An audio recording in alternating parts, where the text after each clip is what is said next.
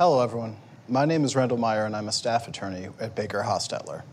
Today, I'm going to be moderating the panel on the Uber of the skies. This topic is actually kind of a simple concept with a complex story.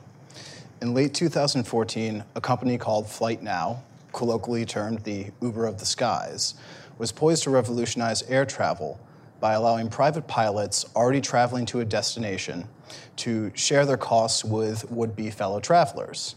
This was accomplished by an internet-based app that functioned as a ride-sharing bulletin board, so to speak. But FlightNow shut down operations after encountering regulatory hurdles put in place by the Federal Aviation Administration, upheld by the United States Court of Appeals for the D.C. Circuit, and denied review by the Supreme Court on a petition for certiorari. The Cato Institute was actually involved in the case at the Supreme Court stage and drafting an amicus brief in this case that touched on both the intriguing legal rules that allowed for these kinds of burdens to be put in place in the first place and in the contravention of longstanding common law. With us today to discuss the saga of the Uber of the skies, and sitting furthest away from me is Matt Voska, and nearer me is Chris Cooperman. Matt is the COO of Bannerman Security and the former CEO and co-founder of FlightNow. Chris is an adjunct professor at the Antonin Scalia School of Law at George Mason University and the Senior Director of Strategy and Research at the Center for Growth and Opportunity at Utah State University. Matt and Chris will both give a brief introduction after me, touching on different aspects of this story, followed by a half hour of moderated discussion and 15 minutes of Q&A from the audience. As far as Q&A, please do wait to be called on when it comes up. Wait for the microphone so everyone in the room and the audience watching online can hear the question, and please announce your name and affiliation. With that, I'll turn things over to Matt to get us started. Thanks so much, and thank you for having me. So we started FlightNow really out of a personal need. I was in college at the time and a broke student who couldn't afford to do my favorite hobby. And with that, I thought, well, if I could just find other people to go flying with, I could split my cost. Now, we're talking about small planes here. These are four-seater Cessnas, single engine, small planes that could take you from Boston to Martha's Vineyard. And the idea was a website, similar to a bulletin board, that pilots could post their flights on, and passengers who are looking to go the same direction could share that.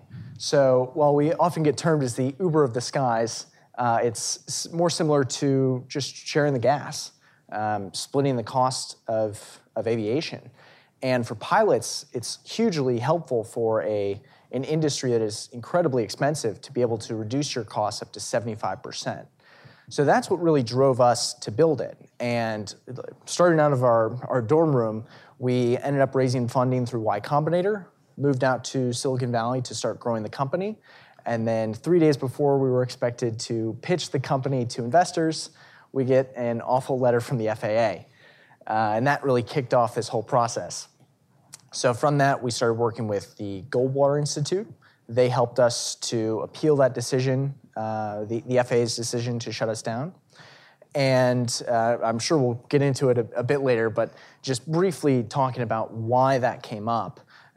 They said that the pilots who were splitting their costs were no different from an airline like United or Delta because they were advertising online and collecting some money. And that's what really caused the whole debate. But that's a background on FlightNow, and we're looking to get a law passed that will allow flight sharing in the U.S. Yeah, and maybe to add to Matt's story, to put the FlightNow's story in the context of the FAA's regulatory approach to flight sharing, but then also talk just a bit briefly about the impacts that both on pilots and on passengers that a platform like this had, very briefly, but had, and the potential it's had, and the impact it's having in Europe. So this is something that is happening in Europe. But to put it in the regulatory context, one thing that Matt didn't mention is the company built their platform around existing interpretations of FAA regulations. So they built their company around what was commonly understood to be the FAA's approach to flight sharing, and they pushed the margin a bit by saying instead of physical cork boards in airports all across the country, they're going to move it onto phones and turn them into digital corkboards, radically reducing the searching costs of connecting pilots and passengers. Right? Well, I'll talk about that in a second. But the FAA's response to this was it's dramatically different in the mode of communication. Therefore, you are something different. And just in an ad hoc legal interpretation, changed all of the rules overnight on FlightNow, which I think has demonstrably negative impacts on innovators and entrepreneurs' ability to build products that create immense value for people using them. So how does this change the game for aviation, flight sharing? I think in a number of ways. So as Randall mentioned, I live in northern Utah now, and I had to drive past 2 airports to get the Salt Lake City airport to fly here for the event today. Now, it would be amazing if I could have turned that hour-and-a-half drive. My flight was at 9:30. I have an hour-and-a-half drive. So, I mean, I'm getting up at 4:30 a.m. to make a 9:30 flight. You could imagine how much better my morning would have been if instead of an hour-and-a-half flight or an hour-and-a-half drive, I had a 15-minute flight. Just a quick hop in an airplane and fly, 100 miles south and be at Salt Lake City Airport. Dramatically change my ability to get anywhere I want in the world, really, from northern Utah. And I think it's important to keep that context, not just for me personally, but we call most of America flyover country for a reason, right? These are where planes fly over, not where they're flying to. And you have hundreds of airports and tens of thousands of airplanes just sitting around underutilized because our current regulatory framework is holding them back, right? This is unleashing all of this idle capital that could be put to productive use to connect rural America with the rest of the world in a way that they haven't been able to be connected before. Now think if you, in sort of a multimodal way, you pair flight sharing with supersonic flight. Well, gosh, now all of a sudden I'm from Logan, Utah. I could be anywhere in the world in, a much, much shorter time than, let's say, it takes me to get there now. So you're looking at the impacts here, and we don't just have to imagine what the impact would be. We can experience this in real time in Europe. So while flight sharing was grounded in the United States, it took off in Europe.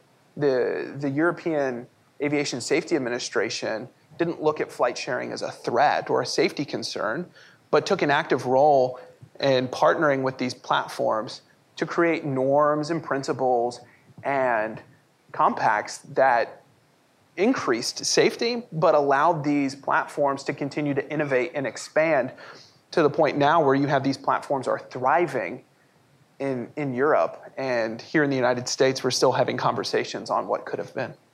Yeah.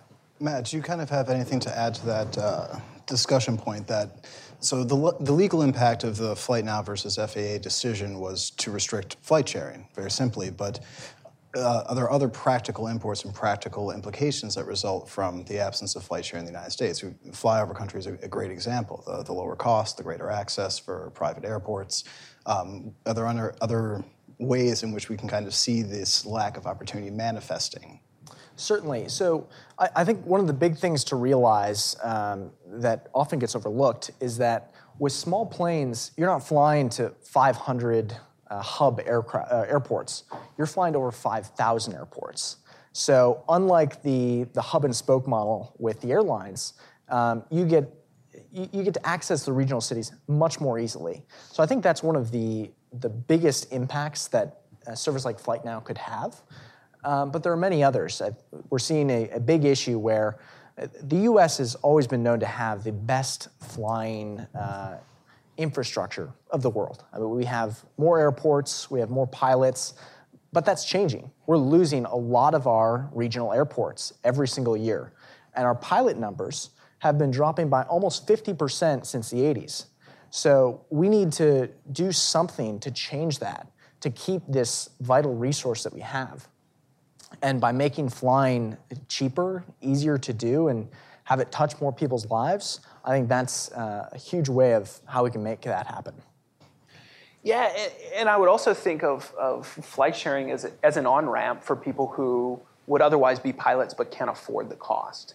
So the impact of passengers that we've both mentioned now, and you've mentioned this briefly, even in your own story as a as a broke college student. But I think to keep this in mind, flying is an expensive hobby. I mean, if you're renting an airplane, it could be upwards of $150 an hour to fly.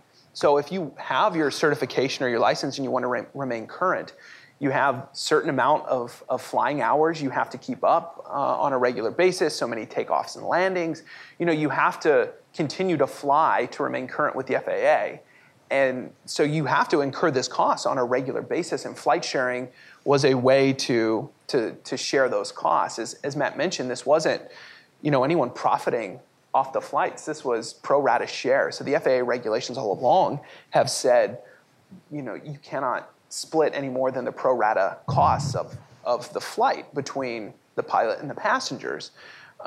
So that doesn't change with the Flight Now model. The only difference was using a smartphone to make it much more efficient for someone to find a person to match with, as opposed to having to go back and forth to the airport and call people and arrange flights or what have you. So this is a way, I think, to really create an on-ramp for potential pilots to not only get their initial certification, but maybe even continue to grow and get advanced certification as they fly more and more.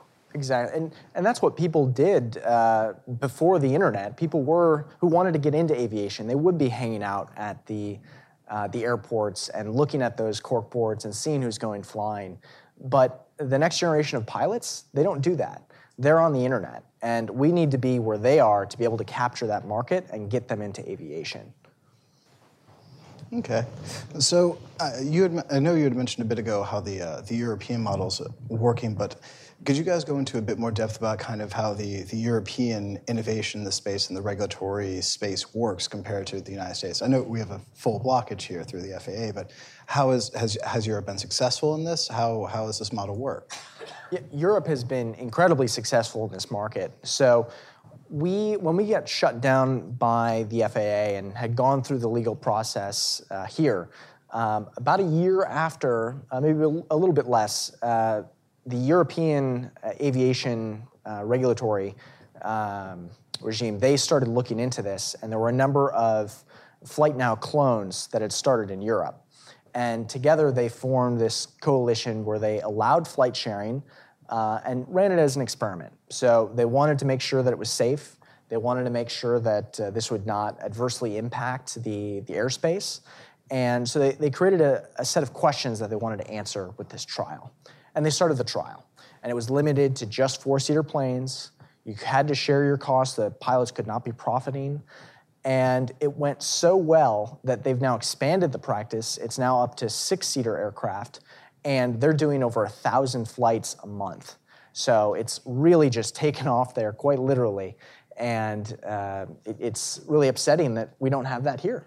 Yeah, and I think this is happening across Europe. So you're talking, thousands of pilots and passengers connecting in real time. And you can, Wingly is just one example of this. You can go to, after this, you can all Google this on your smartphones or whatever and look this up. There are flights being posted right now across Europe where people are connecting in real time. And the safety administration, the European Aviation Safety Administration, the EASA, they took an active role as a partner in this, in creating best practices and standards for the platforms to adhere to ensure that pilots had checklists, that passengers understood what those best practices were, so they could identify if a pilot wasn't adhering to them, and really took an active role in promoting safety as opposed to trying to shape it as it's happening in real time, saying this is what it should look like. Now platforms figure out how to make it safer. And I think that's just dramatically different than the FAA's approach to it, which all along, so before Flight Now, people were sharing their flights on Facebook, right? You can look at the legal opinions that the FAA has been issuing to people asking for clarification to comply with the FAA's existing interpretations of flight sharing. And what they're saying is you have to do things, and then we'll tell you whether or not you're compliant. It's literally not only on a case-by-case basis, but it's an ad hoc ex post. You do something, and then we'll tell you whether or not what you did was right. And that's no way to encourage innovation. That's no way to provide a framework for entrepreneurs to actually build meaningful products for consumers. And in this case, you have pilots and passengers, a two-sided market. And you see the difference, the stark difference in Europe versus the United States, right? Flight sharing isn't banned in the United States, just digital flight sharing is banned. And yet, for all intents and purposes, the cost of engaging in the analog method of flight sharing is, just so time intensive that people aren't doing it, right? And innovators aren't able to improve on that process. And I think the craziest thing is that when we brought up this issue in the U.S. Court of Appeals, the judge even asked the FAA, how many friends would you be allowed to have, or when does sharing on Facebook become holding out, or when would you meet the criteria of being an airline? And the FAA responded saying, well, it depends on how many friends you have.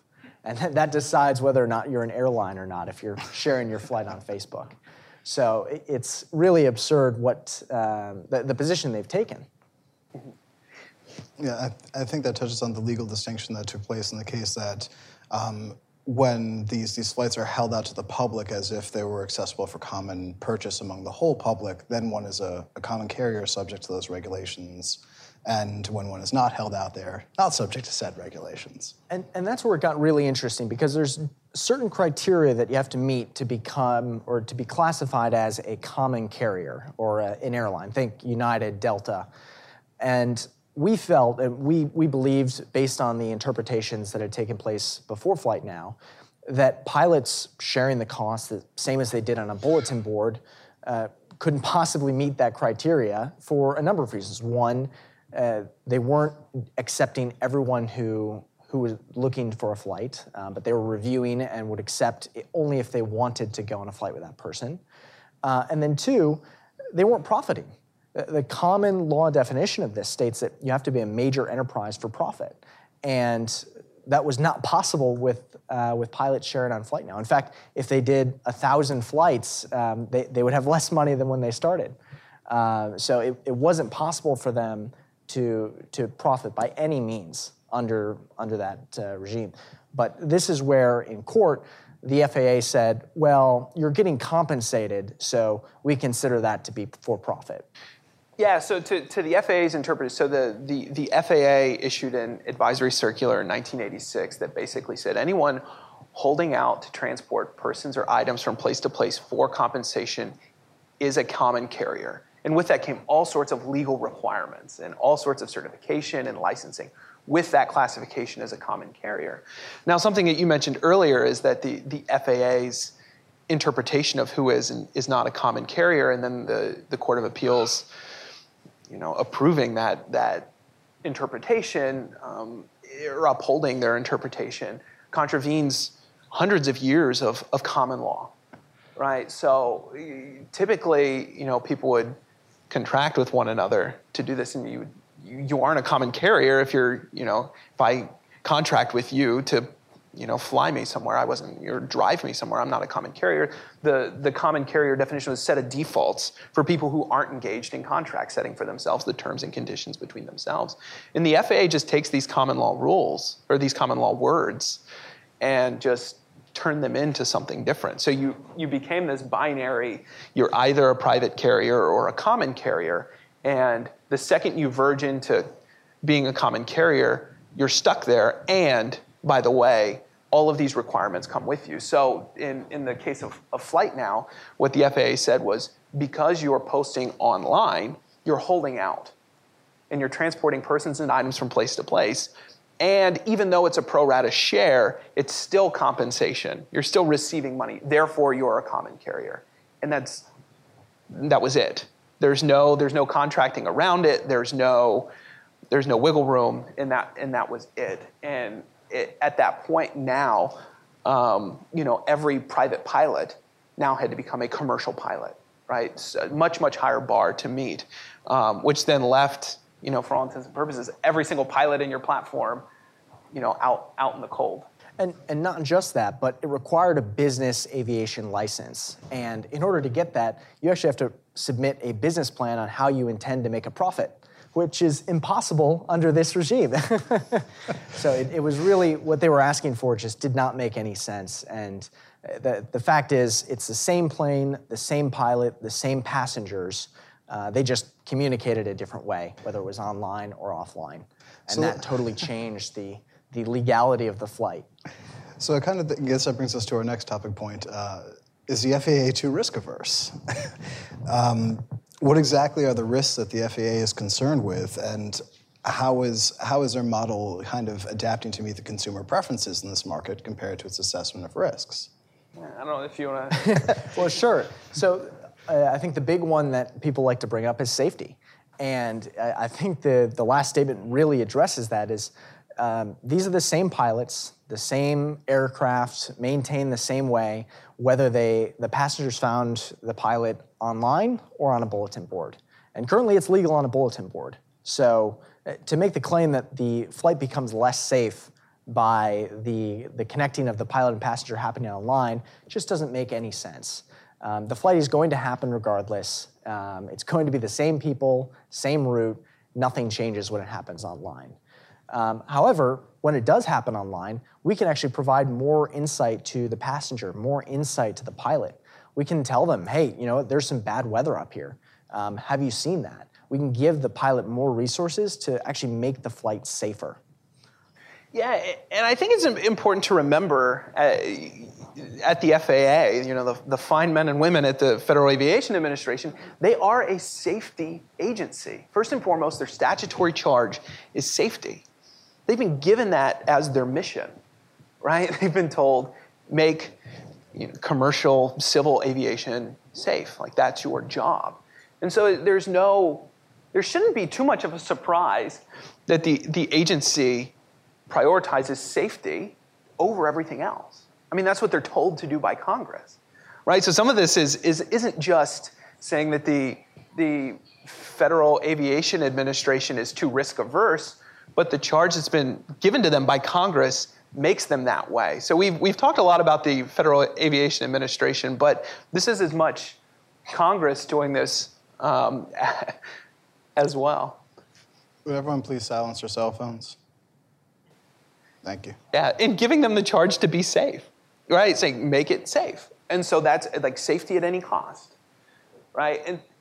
And you have to remember, you look at the data, like general aviation relative to commercial aviation is unsafer, right? There are more accidents, there are more fatalities in general aviation than there are, in big commercial flights. The question is, what's the driving cause of those fatalities and those accidents? And can platforms like FlightNow actually reduce those accidents from happening as opposed to encouraging people to be less safe or take more risks in the flights that they take? And that's what's interesting, and where I think the FAA sometimes misses the mark is that they're looking often at the number of incidents that happen, so the number of fatalities, the number of crashes, but that's not the number to be looking at, because as you reduce the number of flights that happen, you're going to get less accidents. You're not improving safety that way. But if you can make the rate at which those accidents are happening, if we can reduce that, then you're actually making it safer. And I know we've worked together on some research on this. We actually downloaded the entire NTSB database and analyzed it to see what is causing these crashes, and is there a way that we can restrict certain types of flights to make it safer? And the data is fascinating, because you see that a very high percentage, I think it was 75 or 80% of all accidents are weather related.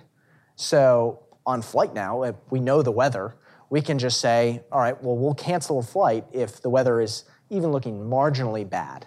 That right there, 80% of the flights.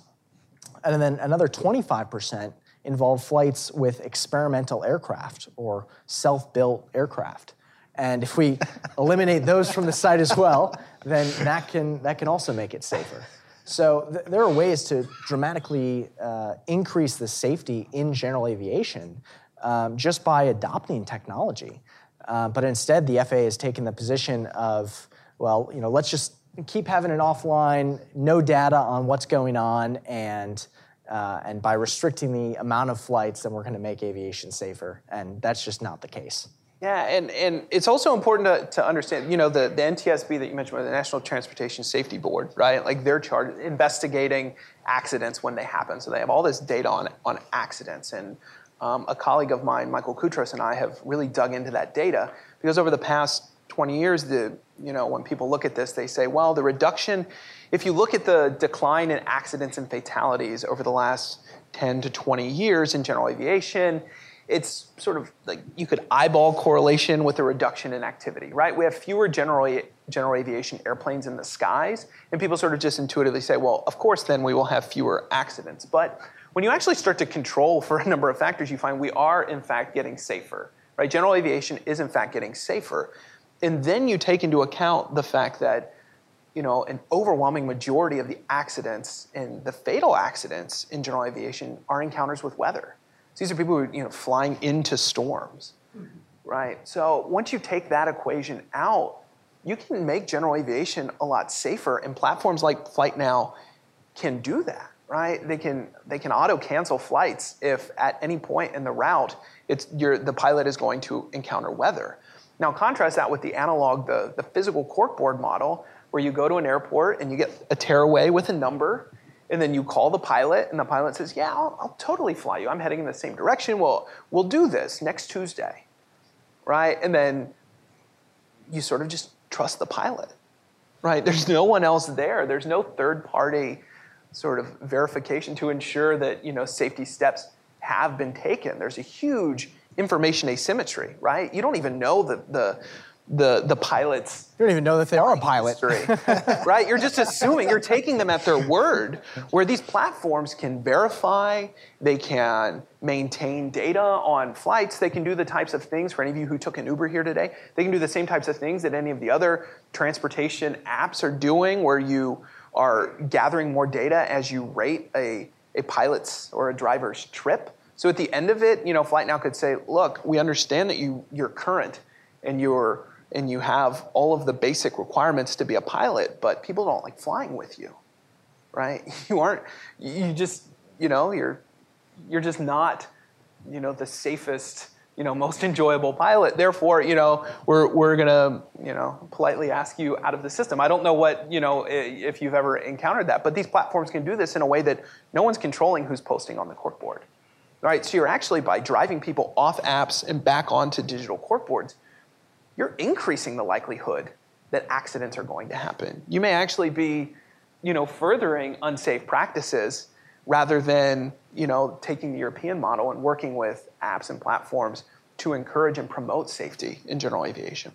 So this kind of brings me to a different question. Since 2014, since this has kind of come up in the market space, have there been developments in the commercial aviation market that have kind of driven a need for this sort of sector to come through? For example, commercial purchases of seats and block seating to make people feel in a certain way or another about where they're put, or food or leg space, or any of the little accoutrements that come with commercial travel. Well, who here enjoyed having to go on their previous flight? Yeah, I don't think anyone did. It's really, really just a bad experience today. And when you contrast that with private flying, well, first look at the options, right? So you've got commercial aviation. It's low cost, but a really bad experience. Then you've got private aviation. So think like a private jet. Extremely expensive, but it's a really, really nice way to travel. You just walk right up to your jet. There's no security. You can get there 10 minutes before the flight's supposed to take off. It's a much better experience. And then you've got ride sharing in aviation. And with small planes, this becomes really interesting because you could do something, say, Boston to Martha's Vineyard for maybe $70 round trip. And you get all the benefits of private aviation, but without the cost, because you're splitting that. And that really makes it compelling. So I think the other big thing about it is that you're doing non-hub. So if you're flying from Boston to upstate New York, for example, you're going to connect through New York City, and then you're going to have to take another flight up because it's based on the hub model. But with small planes, they're flying to regional every single day, and they're flying with empty seats. We just want to capture those empty seats and help fill those planes. And before I add to that, what was the average cost when FlightNow was operating? What was the average cost for many of the flights that were posted? It was about $100.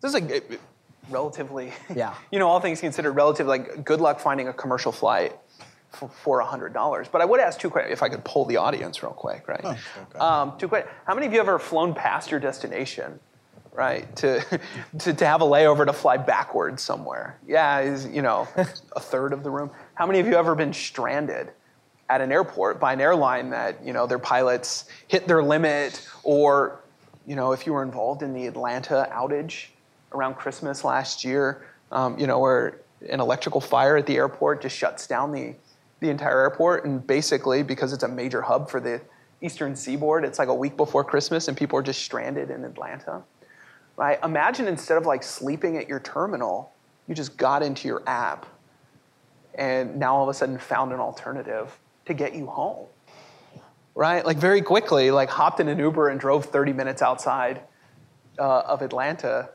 to an airport where you finished your trip, right? So these aren't even in competition per se with one another. They're also complements, right? Like we mentioned before, for people who are flying, let's say from, driving from Logan, Utah to Salt Lake City and then flying from Salt Lake City to DCA, if we could, shorten that drive by, an hour and 15 minutes by flight. Also on instances where, there are, mistakes or mishaps in the airlines, and now all of a sudden you need an alternative, right? These are ways to improve choice and increase quality for consumers.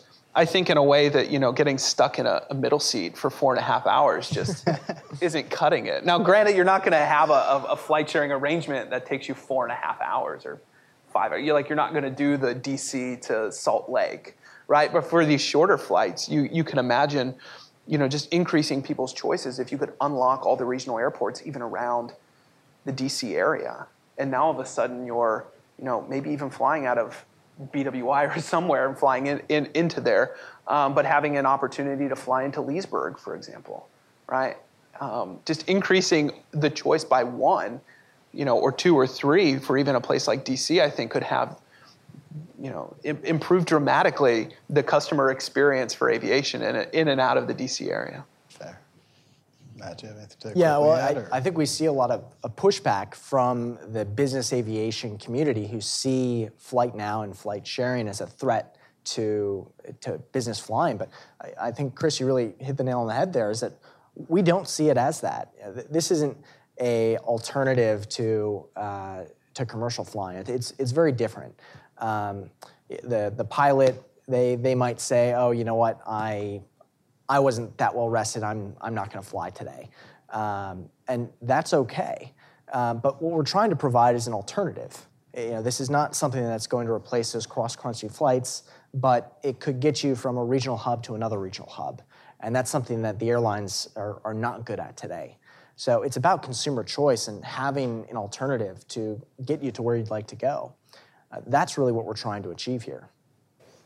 So, speaking of various interests, I assume that the FlightNow sagas didn't end at the Supreme Court denial of certiorari. It appears that Senator Mike Lee has actually been quite interested in trying to find a legislative solution to the regulatory quagmire that appears to be where this kind of ended. Are there ongoing efforts for this? How has this kind of played out in the legislative branch? And as a corollary question, which I think you touched on a little bit, is there a real regulatory capture perspective here? Is there a fear that innovation is actually going to be stymied by the power of extant interests that are entrenched? Yes, certainly. So after, or in the process of getting the appeal through the court system, when we started realizing that wasn't going too well for us, we started looking at legislative options. And we were initially working with Representative Sanford's office and now with Senator Mike Lee's office. And they see this as a simple solution where we need to just change the regulations and force the FAA to allow this kind of practice. One, just to bring us up to speed with Europe, but two, to unlock all these benefits that are currently tied away from us by the FAA and the position that they've taken. So we started going about this process. We had an amendment written to throw onto the FAA reauthorization bill, and we got an enormous amount of pushback from various interests. I think the most shocking one was actually the Aircraft Owners and Pilots Association. We heard this and we're like, wait a second, the AOPA, the Pilots Association, they're against this? So we emailed them and set up a meeting with their head of policy. And we get on the call, and they had invited the National Business Aviation Association on the call and the Airline Association. So we're like, oh, okay, this is why you're against it. It was just very shocking to see that lobbyist interests are stopping this innovation. And the Senator Mike Lee's office, he told us that this is the reason why this is not moving forward. They are the ones blocking this from actually passing. So that's really the big holdup now. Yikes. Yeah, and I think just the sort of the legal landscape where we are right now. So I think one thing that we haven't mentioned yet, I mentioned this before with the FAA being a safety administration. They were given the statutory charge by Congress to regulate for safety, and they've done that very, very well, right? It also should be noted that the term common carrier that we've been talking about, and which is really the primary vehicle by which the FAA shut down flight sharing, was classifying all the pilots as common carriers. It was something that Congress never defined in the Act, right? In the Federal Aviation Act, there are all of these aircraft-related terms that are defined, and even the term common carrier is used in some of the other definitions in the Federal Aviation Act. But Congress never defined the term. Congress never said who was and who is not a common carrier. And so this left it to the FAA. So the 1986 advisory circular that I mentioned before that laid out the 4-part test, the transporting persons from place to place, holding out the transport persons from place to place for compensation, that's the FAA's definition of who is a common carrier. Congress has just left it to the FAA, and now they've taken that advisory circular and they've interpreted it and reinterpreted it through these ad hoc legal opinions that they send to folks like Matt when they build a platform and say, actually, you are a common carrier. And so the step that Mike Lee's office was trying to take was to define the term in law.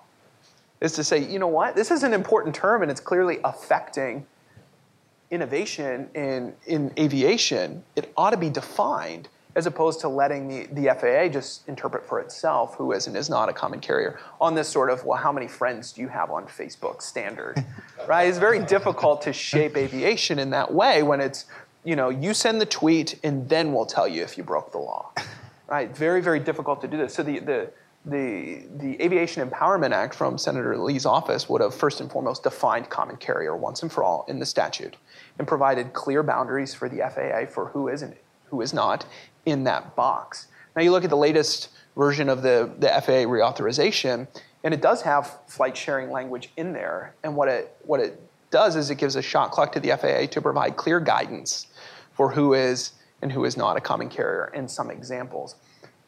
I would say the problem with asking the FAA to do this is the panel before this on supersonic flight, that's very clear guidance, right? they just said that's very banning, right? Like just ban supersonic flight. Can't be clear, right? It's banned, right? So the issue with telling the FAA, just be clear about your prohibition on flight sharing, it actually isn't going to encourage anything other than, a clear restriction that still the FAA is able to interpret and reinterpret over time as it sees fit. So where we're at right now is sort of this amorphous sort of regulatory space where it's only clear to the person writing the legal opinion at the time what the FAA's position is really going to be after it's issued. And it's extremely problematic for innovation. It's problematic for the rule of law, right? That's no way to regulate. That's no way to go about, making law in the United States on this sort of ad hoc legal opinion basis. And, it's driving innovation to Europe. I can't speak much to the capture story as you can, but I do think, again, this is, even the capture stuff aside, the FAA was told, be a safety regulator, and then not giving clear boundaries, and they're doing exactly what they were told to do. I mean, this shouldn't really surprise anyone that the threat of risk, right? The FAA, no risk is too great to regulate away, because at the end of the day, that's what they've been asked to do, is to make aviation safe. Yeah, and I think what's interesting about this is on this amendment, the language that's in there, they call it they refer to it as flight sharing, but what it really is anti-flight sharing, because we're asking guidance from the FAA, who we know is already against it. What we're going to get back is a further ban, or maybe a limit on how many friends you can have on Facebook to actually share it. What we're not going to get is actual flight sharing. And that's the issue with this watered-down language that we've gotten. And just a kind of a quick follow-up on that is, are you worried about kind of going the way of the supersonic jet in terms of the FAA's attention to statutory timelines for issuing guidance? If anyone's not familiar, the FAA had a mandamus issued, which is a writ compelling action at one point in time to issue guidance on the supersonic jet because it had taken so long to do the guidance it was commanded to issue. Well, I think we're just getting further and further behind on Europe right now. So instead of saying, this is what we need, this is how we should define common carriage, and this is flight sharing. If we're not doing that, which the current bill isn't, it's asking for guidance and it's asking for a report. That's just delaying the process further while Europe is advancing and getting more robust with their flight sharing. So it's putting the U.S. in a really bad spot. And also in issuing the guidance, what the language says is the FAA is to give some examples. Now, it's really clear for maybe the 3 or 4 or 5 examples they give, how they feel about it. But then again, I mean, the whole way that entrepreneurs create value in society is, finding opportunities that no one else has found to do something new and better than the way that things have been done before. And so now you're still in this exact same position, even with the guidance, for this sort of yet to be thought of approaches to flight sharing. It's right back exactly where we are, where it's this mother may I approach of you describe a hypothetical to the lawyers, and then the lawyers tell you, well, maybe, maybe not. It really just depends. And when we initially were working with the FAA on this and trying to figure out how can we structure Flight Now to work within the spirit and the regulations that existed, we had submitted a request for interpretation. So we submit an example, and they'll come back to us and tell us whether they feel that's legal or not legal. And when we sat down with the FAA to once they had made it clear that they did not like the model that we had chosen, we said, all right, well, can we have a conversation about a different model that would allow flight sharing and work with a way that the FAA would feel safe, a way that we can share data and make aviation better. And they recommended that we submit another example and wait 6 months for a response. And if they don't like that one, then we can do it again. So it was just not, they weren't willing to work with us. They weren't willing to help innovation. All right. Well, with that, we will turn to the audience Q&A portion of the moderated discussion. If everyone could please wait to be called on, wait for the microphone to be brought to you so that everyone who's watching online and in the room can hear and announce your name and affiliation, I would be very appreciative. Sorry. Gabe Goldberg, freelance writer. In struggling to understand what the FAA had in mind besides lobbying and regulatory capture that led them to not like Flight Now, I wondered if TSA and external influences from the FAA contributed to the FAA's hostility to what you were doing. And the other question is sort of a thought experiment. Suppose instead of doing this online, you had done it by telephone, where pilots could call a number and register flights and passengers could call a number and request flights as sort of a Luddite approach to what you were trying to do. Can you hypothesize how the FAA would have thought about that? That's a great question, and something that we actually asked the FAA. That's what led to their response. So we said, where is this line? We agree that I can post on a bulletin board. We agree that I can call up one friend. How many friends can I call up before this becomes an issue? If I call a stranger, does that make a difference? And it seems like that was the angle they were trying to take, even though it's not described in the law. They were trying to make the case that, well, with friends and family, it's okay, but with a stranger, it's not. That's what they were trying to say, even though it has no impact on the safety of the flight. That's the approach they were taking. And again, when we said, well, where is this line of can I call, can I email, how many people can I include? That's when they said, well, send us another request for interpretation. We'll get back to it in 6 months. What about TSA? TSA, we did not hear any pushback from TSA. We didn't really hear any pushback on security at all because, again, we're not changing the nature of the flight. We're just changing how they connect. So we did not get any pushback on that.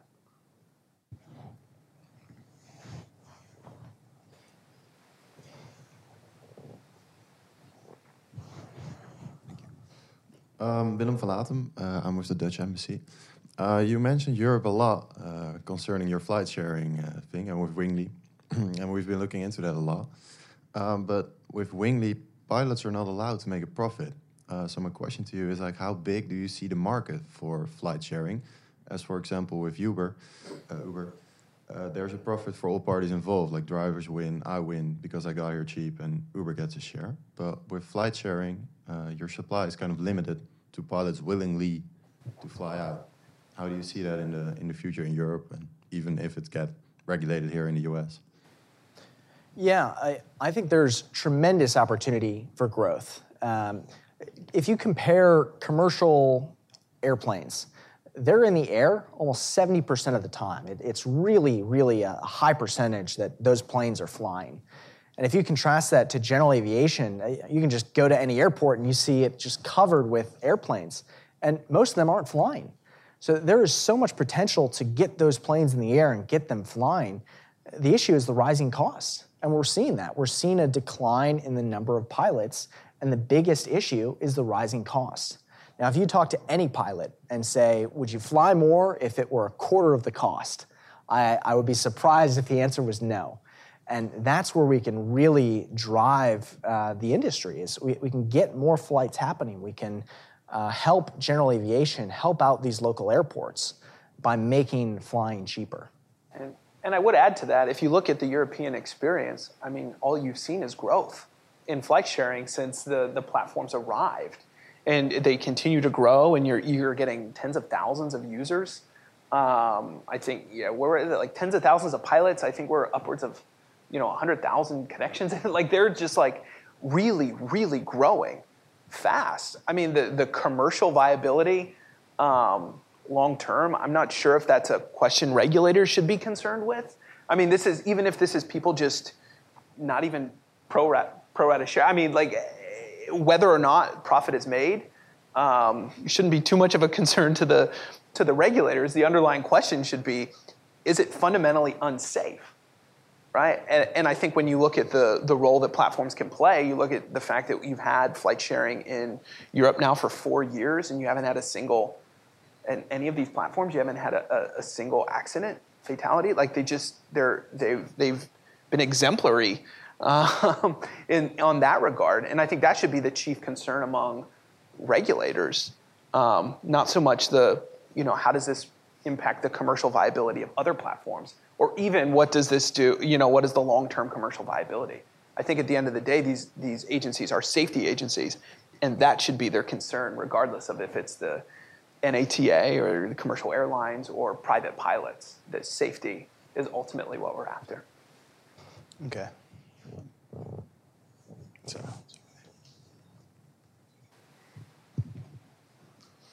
Have you thought about talking to the Institute for Justice, whether they could support your case? We did speak with them. We had already been working with Goldwater, the Goldwater Institute at the time. So they've been helping really push the issue. I'll go over to.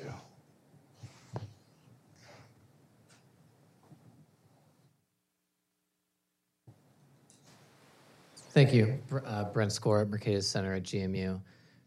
Two questions, if I may. One, are flight sharing operators classified as private carriers in Europe, or are they common carriers with waivers, or something else? And two, related, why go through the heavy lift of imperfect legislation on this when it seems like the issue is this bizarre interpretation by the FAA of what common carriage means? So why not persuade the administrator that, I mean, this is a bizarre interpretation? If they're trying to get safety, I'm sure they have tools to go after it that way. Yeah, so first question on Europe. And sorry, can you repeat the first part of your question? How are they classified in Europe? Are they common carriers with waivers, or are they private carriers, or something else? So they operate similar to Part 91 here, where they are just a private pilot flying recreationally. And that's how the classification works here as well, is they're just private pilots sharing their cost. There's a specific line that's an exemption to compensation when they're just pro rata splitting the cost. So they're not a business operator at all. They aren't here. They aren't in Europe. They're just sharing the cost. So that's really the big thing there. And to the second question, I think maybe this sort of requires a question. From the time that the request for interpretation was answered to the time the Supreme Court denied cert, was it a matter of 24 months? It was at least 2 years. 2 years. So it was 2 years in court, both at the district court and the Court of Appeals, and then at the Supreme Court for 2 years, right? 3 levels. I mean, the FAA has demonstrated that they're going to steadfastly stand behind this interpretation, right? So the question of well, maybe just convince the FAA that what they've done is backward and they should change it. I think the FAA has, since 2014 now, we have 4 years where they haven't taken a step in any direction other than the one they were already heading into. So I think there's been plenty of opportunity for the FAA to reverse course, throughout the course of the litigation, throughout, both the Senate and the House contemplating what to do on flight sharing. The FAA being looped in, I think, the entire time. There are plenty of opportunities for the FAA to be like, you know what, actually, we are going to reconsider. They haven't done that, so to your question of why not just, talk to the administrator? I think they've demonstrated, their support for their previous interpretation and their unwillingness, I think, to turn it around. And if you think about what that does for innovation, I mean, we haven't been able to raise additional funding. I mean, the only reason that we're able to still keep fighting, and the reason I'm here today, is because I care about this issue personally. As a pilot, I want to see this succeed. We've been really lucky to have all of the people who've helped us pro bono of just wanting to help out and care about this issue. But I mean, it's been 4 years. We haven't been able to raise additional investment. We haven't been able to work on this full time. It becomes really difficult for new companies to create new things when you've got this type of position from the FAA.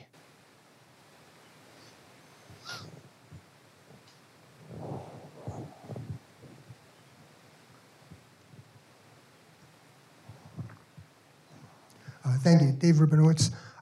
I don't understand exactly how FlightNow operated. What did FlightNow provide its users that they couldn't get from Facebook, and what was the business model? Sure. So FlightNow was effectively an online bulletin board, similar to Facebook in that sense, but what we did was we provided the additional verification of the pilots. So instead of just seeing their profile with a photo of a plane on it, you're seeing that they are an actual pilot. You can see how many hours they've flown recently. You can see their reviews. So it created a place where the the pilot was actually verified. So I think just put in context the way flight sharing happens now in the analog sense, right? I mean, the value proposition for FlightNow is to dramatically reduce the search costs. So if I want to engage in flight sharing now, I think I'd have to drive out to Leesburg from here, look on the bulletin board, find some names, the old school tearaways, right? Where it's like I'm ripping this away, I'm calling people, I'm trying to arrange this. There's no real efficient process to doing this in the current analog format. So the digital format of this, the digital corkboard, is one where the search costs, the transaction costs of finding pilots and passengers dramatically reduced to make connections more efficient and thereby increase the amount of these connections, right? To make it easier for people to find one another without having to drive out to an airport on the off chance that they might not see anything posted at all. I mean, you're taking a huge risk in terms of your time, to even try to make that connection in the current analog format. And to put that in context, there are currently 5 million flight hours per year with commercial airliners. In general aviation, it's 25 million flight hours. So and granted, those are smaller planes, but there is a tremendous opportunity even just to put people on those empty seats. So that's what we're trying to achieve. And I'd love for this, even if it could be legal on Facebook, but we don't even have clear guidance on that today.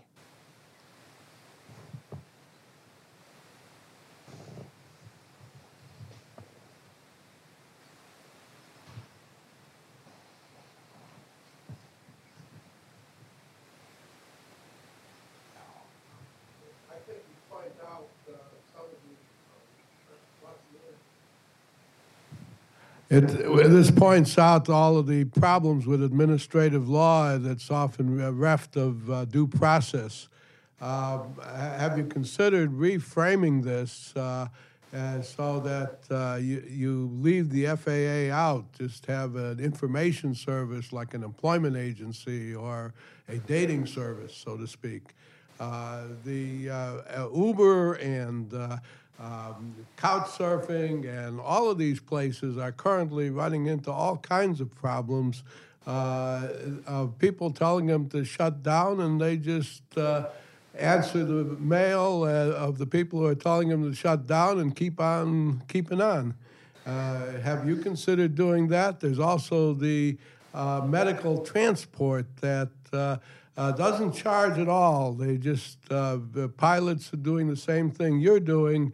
However, if you like our service, here's a card for a donation where you can pay, and this would have cost you $3,500 for a charter.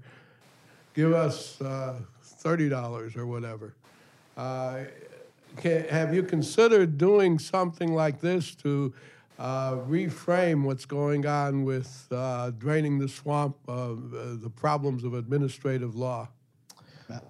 We haven't considered that, and the reason is pilots invest tens of thousands of dollars to get their pilot's license. The last thing we would want to do is to jeopardize that or to put them in a position where they might be subject to a restriction or get their license taken away.